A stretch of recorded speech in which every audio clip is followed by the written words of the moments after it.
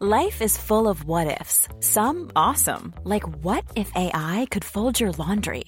And some, well, less awesome, like what if you have unexpected medical costs? United Healthcare can help get you covered with Health Protector Guard fixed indemnity insurance plans. They supplement your primary plan to help you manage out-of-pocket costs. No deductibles, no enrollment periods, and especially no more what-ifs. Visit uh1.com to find the Health Protector Guard plan for you.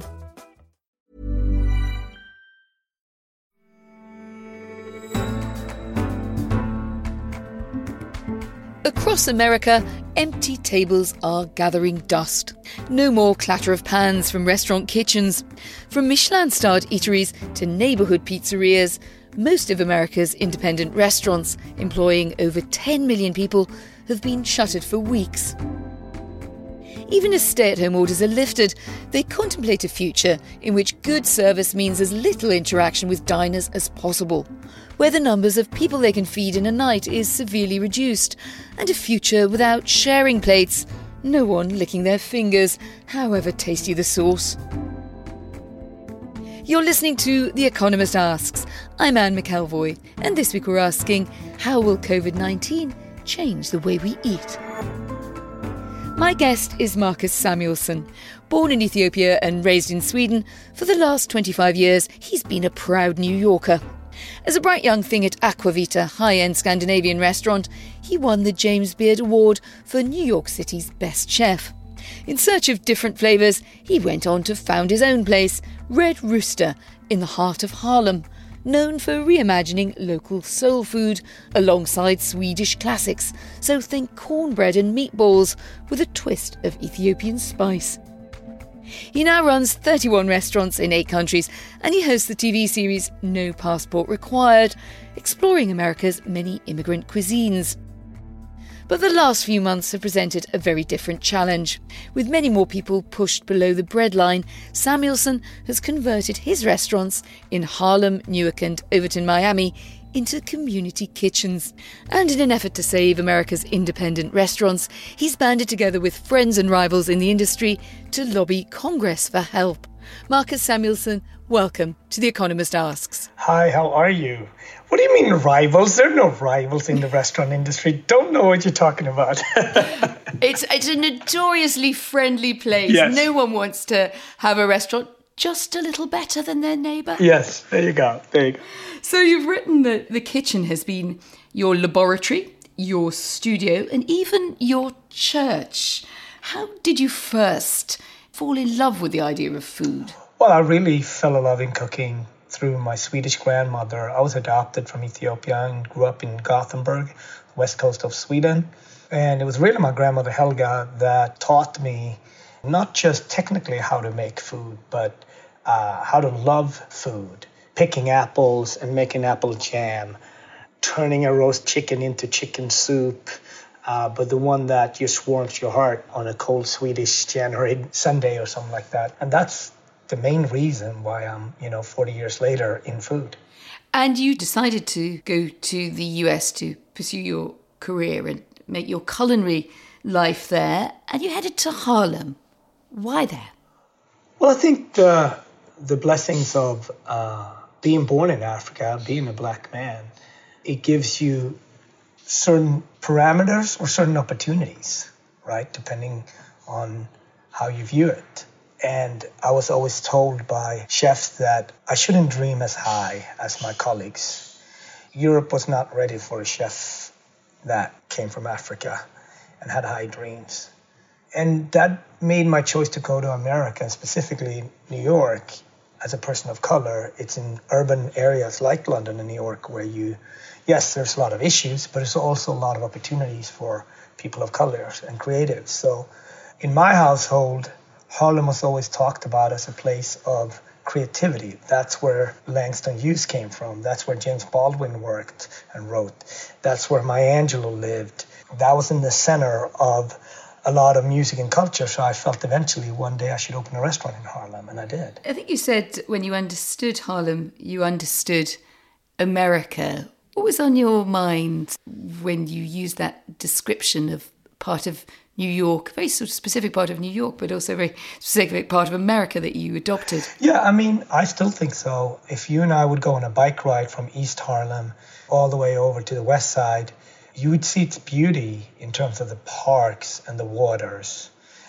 You would see the architecture of, 1890s brownstones. You would also see the Eastern Harlem being Jewish and Italian-American centered. And then eventually you would come into El Barrio, which is Spanish Harlem. And then you come into the center of Harlem, which is still African-American to its core. And then further out west, Senegalese, West African, Little Africa. And then as you go up the hill, you come to Colombia and you see youth and aspirations and we can take over the world, dreams. And eventually you come to the water on the other side. And that is America. It has its highs, it has its lows, it has poor, it has rich, and it's very, very contradicting and complex. And that's exactly the dynamic in America, and it's also why it's so hard to understand sometimes for an outsider. And it's also very often why we love America. All of that stuff combined. I like the idea of a kind of panopticon all in one neighbourhood that you just laid out so beautifully. I almost feel I was on that bike ride, and right now it's the sort of thing that sounds like the most exotic treat in the world. Yep. But tell me a bit about how the pandemic has affected the community that you work in. Rightly, you describe the variety and the opportunity of Harlem, but it's also an area with a lot of very poor people. Over 50% of the population is black. Average incomes are a lot lower than they are citywide. And these factors do correlate with COVID-19 vulnerability and mortality. The pandemic has really pulled a blanket off and really highlight what America needs to improve on, right? Healthcare, the access to healthcare, not just during the pandemic, but pre. Because a lot of what underlying issues where people are dying for heart conditions and diabetes and asthmas, they're all conditions that could be at least prevented from earlier, right? That's why the death toll among poorer and black and brown people are so much higher. Access to good health care.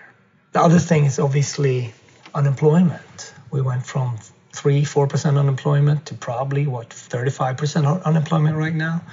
So it's hard to build a system during a pandemic. So this highlights what America needs to improve on. Sometimes you have to take the Republican or the Democrat away from the politics and just highlight on basic issues and needs that America needs to develop. And I hope it does. And you've made a very big shift personally, converting your restaurants into community kitchens. It's a partnership with Food Rescue US, the World Central Kitchen and the Audible Company. And I think you've distributed around 50,000 meals. You might want to tell us a little bit about how it rolls. We were given choices right away, right? This we saw our entire life work slipped right through our fingers, and it was hard and it was devastating. But I did know that I still had a relationship and I have knowledge, and we have a team around us that was willing to go in. And living in Harlem, knowing that this would impact our community vastly different than it would impact other communities in America. So we partnered with Jose Andres and World Central Kitchen. We started serving in Harlem almost right away. So I'm extremely proud of what our teams have done collectively. The people behind it that said, when people were leaving, they said we're going in to help. Because when I worked that line that I'm about to walk up to now in about an hour, we start serving at 12 o'clock. The new regulars, right? They come at 12 o'clock, but really the line starts shaping around 9:30, 10 o'clock. It's a line around the corner. Let me just ask who you're feeding here. Are they mainly people who are having difficulties affording food before the crisis? Or are you meeting, and in that line you must, I guess, you talk to people waiting there, your new customer base. Were they put in the position by the pandemic? Well, it's a blend, right? If you asked me in March 15, yes, there were predominantly people that were either homeless or had nowhere to go and they needed food. And now, 9 weeks into this, our line is shaped. Now it's people that just lost their jobs. People that never thought they would have to be in a line for food. So we are practicing social distancing on that line. Very often, the homeless people are actually guiding the people that have less experience with how it is to wait for a shelter, how it is to wait for food. So there's a very interesting line. So you see, in worst of times, you actually also see the best in humans. The conversation, the dignity that line has every day, it's unbelievable. And what kind of things do you cook? Because for being a chef, you're used to food being an adventure. The world is your oyster, if you're an oysters kind of guy. But you know, there are constraints here. There are constraints of what you can get as the ingredients readily for the numbers of people that you're preparing meals for. And obviously you need to make the dollars go a long way. So give us an idea of what you're serving. Well, you know, once a chef, always a chef, and you want an audience. And guess what? We have an audience. I call them my new regulars. These might not be bankers. These might not be professors at Columbia, but they're our audience. And they have an opinion. They tell me, hey, chef, I liked the chicken better yesterday. Or how come I didn't get an apple today? You know, they have opinions on it. And, you know, it's in New York, so people will voice their opinion regardless if it's a soup kitchen or not, right? Our chefs take pride. Like, you will see something like a fish gumbo, for example, or a grain bowl or something like that. So Jamaican jerk chicken with roasted sweet potato puree. So it's not that far off of the comfort food we were serving. Obviously, there's less garnishes and so on. But the level of pride that people put into the food is tremendous. And it does many things while serving. It gets us a chance to get jobs back.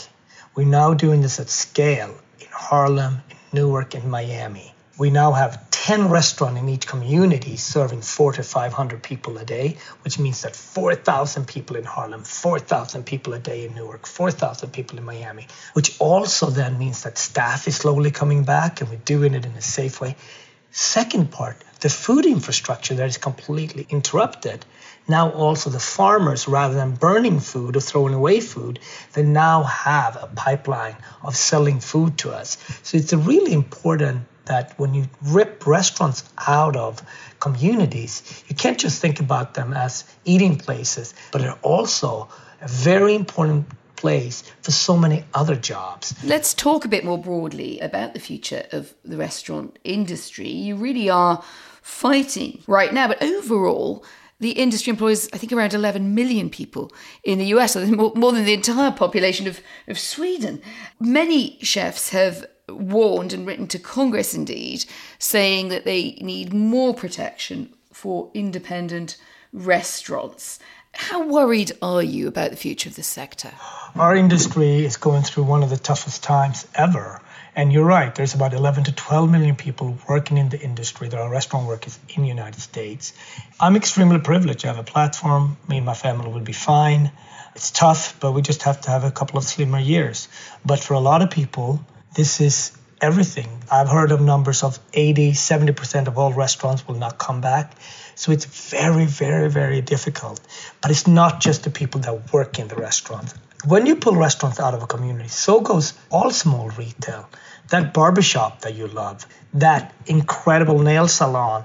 We move to neighborhoods as urbanites very often because of what type of restaurants, pubs, and speakeasies are in those communities. It's part of the DNA, it's part of the heart and soul of those communities. If this threat to the future of restaurants, as you say, with all those neighbourhood kind of network effects that go with it, is so endangered, you could say, look, it's hard to find. Any industry is struggling right now. Whatever help you get will be limited by what kind of public finances will be available to support it. So what sort of assistance would really make a practical difference here? A couple of things. Only 10 weeks ago was Independent Restaurant Coalition created. And so that's actually one of the silver linings out of that. We're coming out with a coalition with independent restaurants and chefs that are working together with Congress. So the PPPs, the loans discussion, is done so it fits independent restaurant, not chain restaurant. Those are vastly different. Our needs versus a Chick-fil-A or a McDonald's are vastly different. And it took a long time for Congress actually to probably understand the complexity of independent restaurants. But at least we're talking to them, they understand us, they understand our challenges better, and we are hopeful for better results.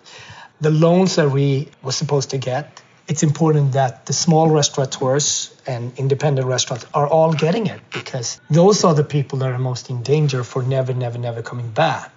And then once we get the loans, making sure that we can extend that period before we start paying back the loan. Because the questions will really be, who are we opening back to and for? And if customers are not feeling confident going back to restaurants, then what? So we all tested in terms of creativity. We all try different things, from curbside delivery to home delivery products. Everybody's trying different things. Well, when do you think people will want to come back? I was interested in that for a couple of reasons. You've got Sweden, which never really locked down. So you have restaurants there. Have you been just keeping them open in that Swedish way of people running their sort of social distancing largely themselves? And then in America, you have different stages of reopening, where I think you decided for the moment to stay closed. Just explain the balance of where you are now. Yeah, I mean, we stayed open with 4 properties in Sweden, and we're slowly reopening. Sweden was not fully closed, but also it wasn't full capacity either, right? Because as a society, you don't have to be closed for people not to go out. Do you know what I mean? So it's not fully true to say Sweden never closed down, but there's somewhere in between there. We're opening our properties one by one, and we're probably going to run at 20, 30, 40% occupancy for a very long time. So we have to readjust our business plan, and we have to adjust there. Our business is also a blend between travelers, locals, and conference business, right? And that conference business is not coming back for a very long time, even in Sweden. In terms of the US market, we are going to open for curbside delivery in a couple of weeks, and we see what that brings us. And we are social habits, so people will create a place like Harlem. Maybe we create a picnic basket and people go in the park through social distancing and have some type of events there. We cook food. We will figure out where we can find a market. It's not going to be easy, but we're going to do everything we can to find a customer and to serve the customer. Yes. Just taking the kind of slightly more pessimistic view, there is a big impact coming. The scale of recession is already large and is going to be larger. So disposable incomes are going to be way down. People's confidence in eating out, which is often a bellwether for what's going on in the broader economy, putting aside capacity and costs and the complications that COVID-19 has brought to your business, could it be the end of the restaurant industry as we've come to know it? It's fascinating how you say that. I come to this very different, right? I was born in a hut in Africa, and I came out of that hut. I dreamt to go to America and open a restaurant. I had no money to open a restaurant. I did that. You can argue that being black and being an immigrant, we have been in pandemic for many years. We've always been given very the short end of the stick. And I say that because those are the sources of strength that I draw from at this moment. The odds are so against you, so if you can overcome that, I know I can overcome this challenge as well. I just don't live in this other reality because those were not opportunities that I had. And how much progress do you think you've seen? You've reflected there. You feel, as you said, you had the short end of the stick. It was difficult for you to get the loans to get in the room as you were breaking in and rising up your profession. Have we made progress in restaurants and the world around it for people of colour? We have lots of room to improve. You're asking at a very difficult time. We have the pandemic. We have just come in the middle of the Ahmaud, the jogger in Georgia, and obviously the George Floyd, and I can go on and on and on. So we have to start looking at each other as human. Racism is bigger than the pandemic, and it's killed so many people and created so many levels of injustice. I don't have the answer to all that. I do know that I have a responsibility to my son to give him all the courage and empower him to go out there every day to stay strong. And that's something me and my wife, we have to navigate. But I do think I'm extremely privileged because I was raised in Sweden, and I choose to come to America as an immigrant. That's just that. I did not come here as a refugee. I came here as an immigrant. And when you do that, you also have the choice of going back.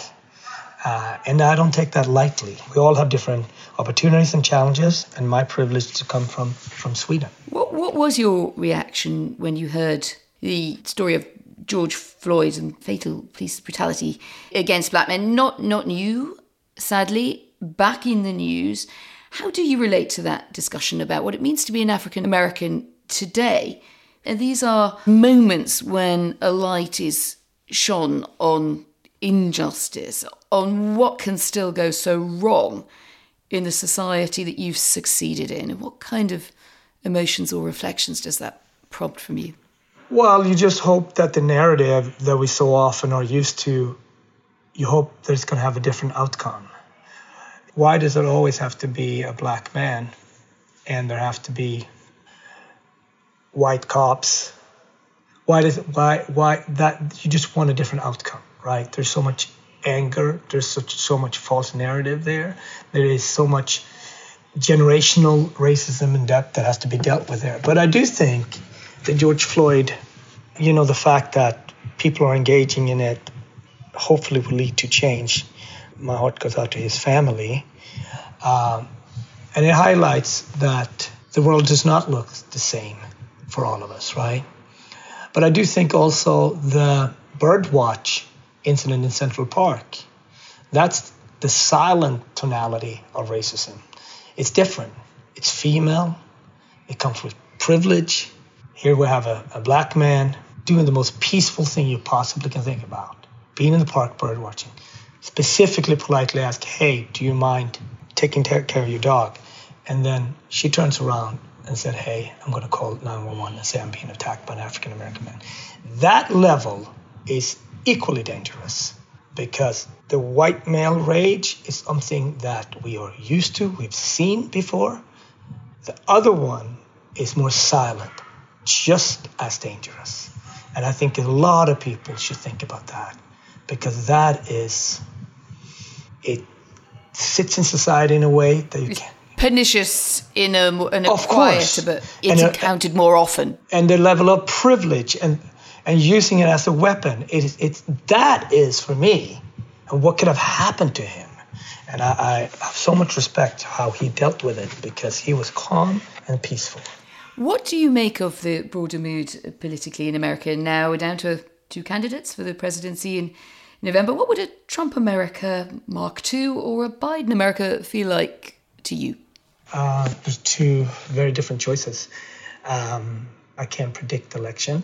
With President 43 and 44, with Barack Obama, you had a president that governed all America and worked every day at it.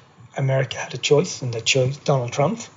And it's a vastly very, very different America. The good thing with democracy is that every 4 years or so, it's another election. And I hope that people can vote, go out and vote, and a change will come. Joe Biden has risked alienating black voters with his off-the-cuff comment that those black voters considering voting for Trump ain't black enough.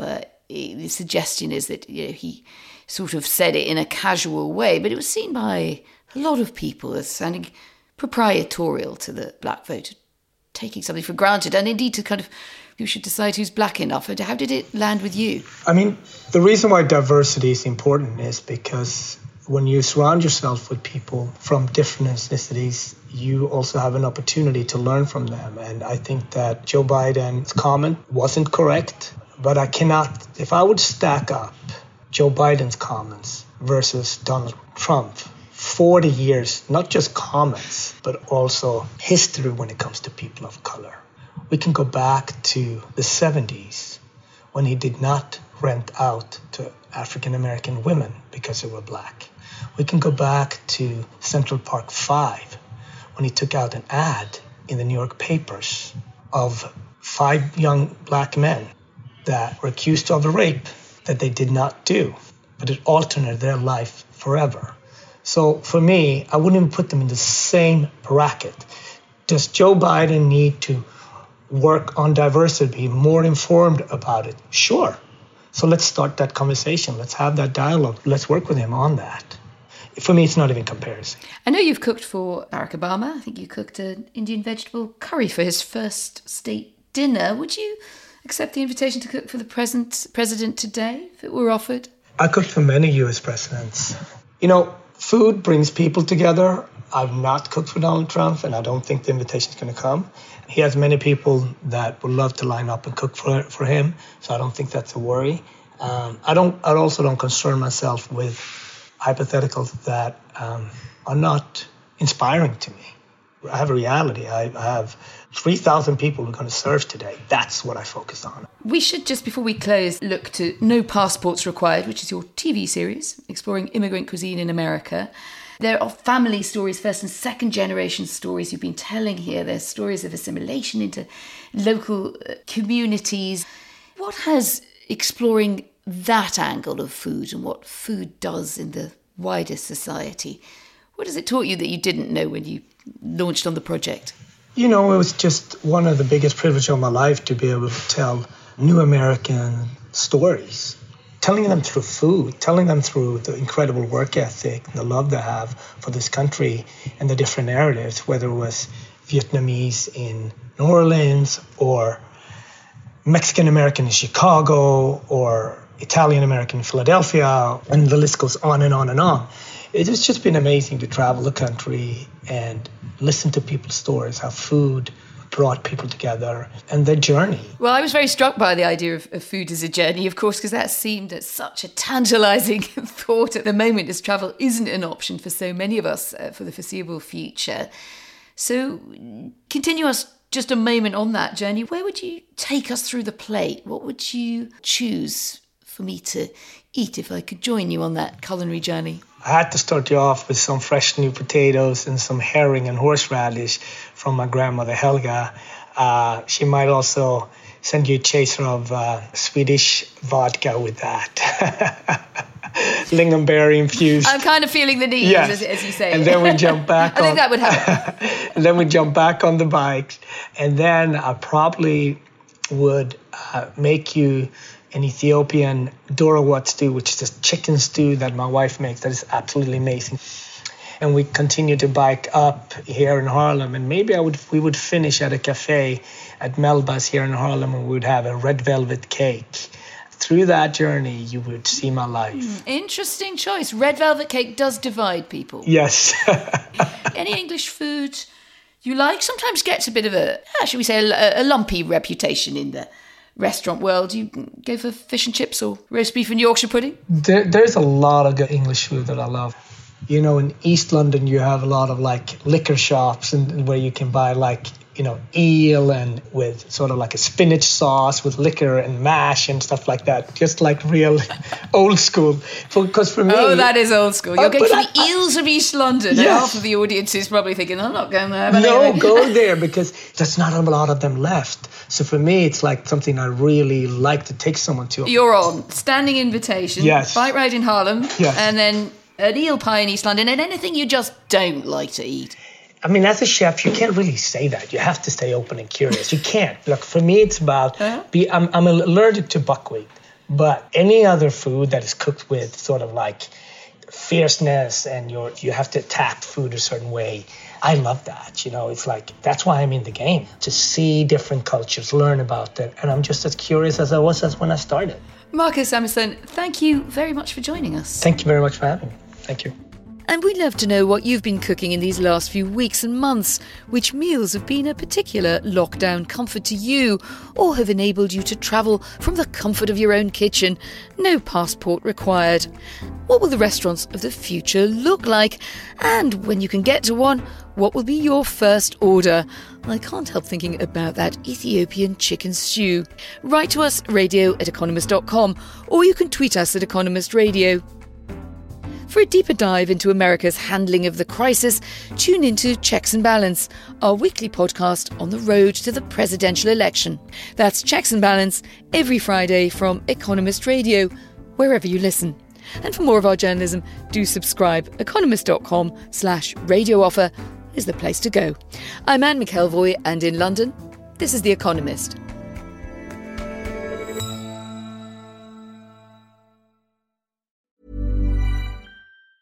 Hey, it's Danny Pellegrino from Everything Iconic. Ready to upgrade your style game without blowing your budget? Check out Quince. They've got all the good stuff, shirts and polos, activewear, and fine leather goods, all at 50 to 80% less than other high-end brands. And the best part? They're all about safe, ethical, and responsible manufacturing. Get that luxury vibe without the luxury price tag. Hit up quince.com/upgrade for free shipping and 365-day returns on your next order. That's quince.com/upgrade.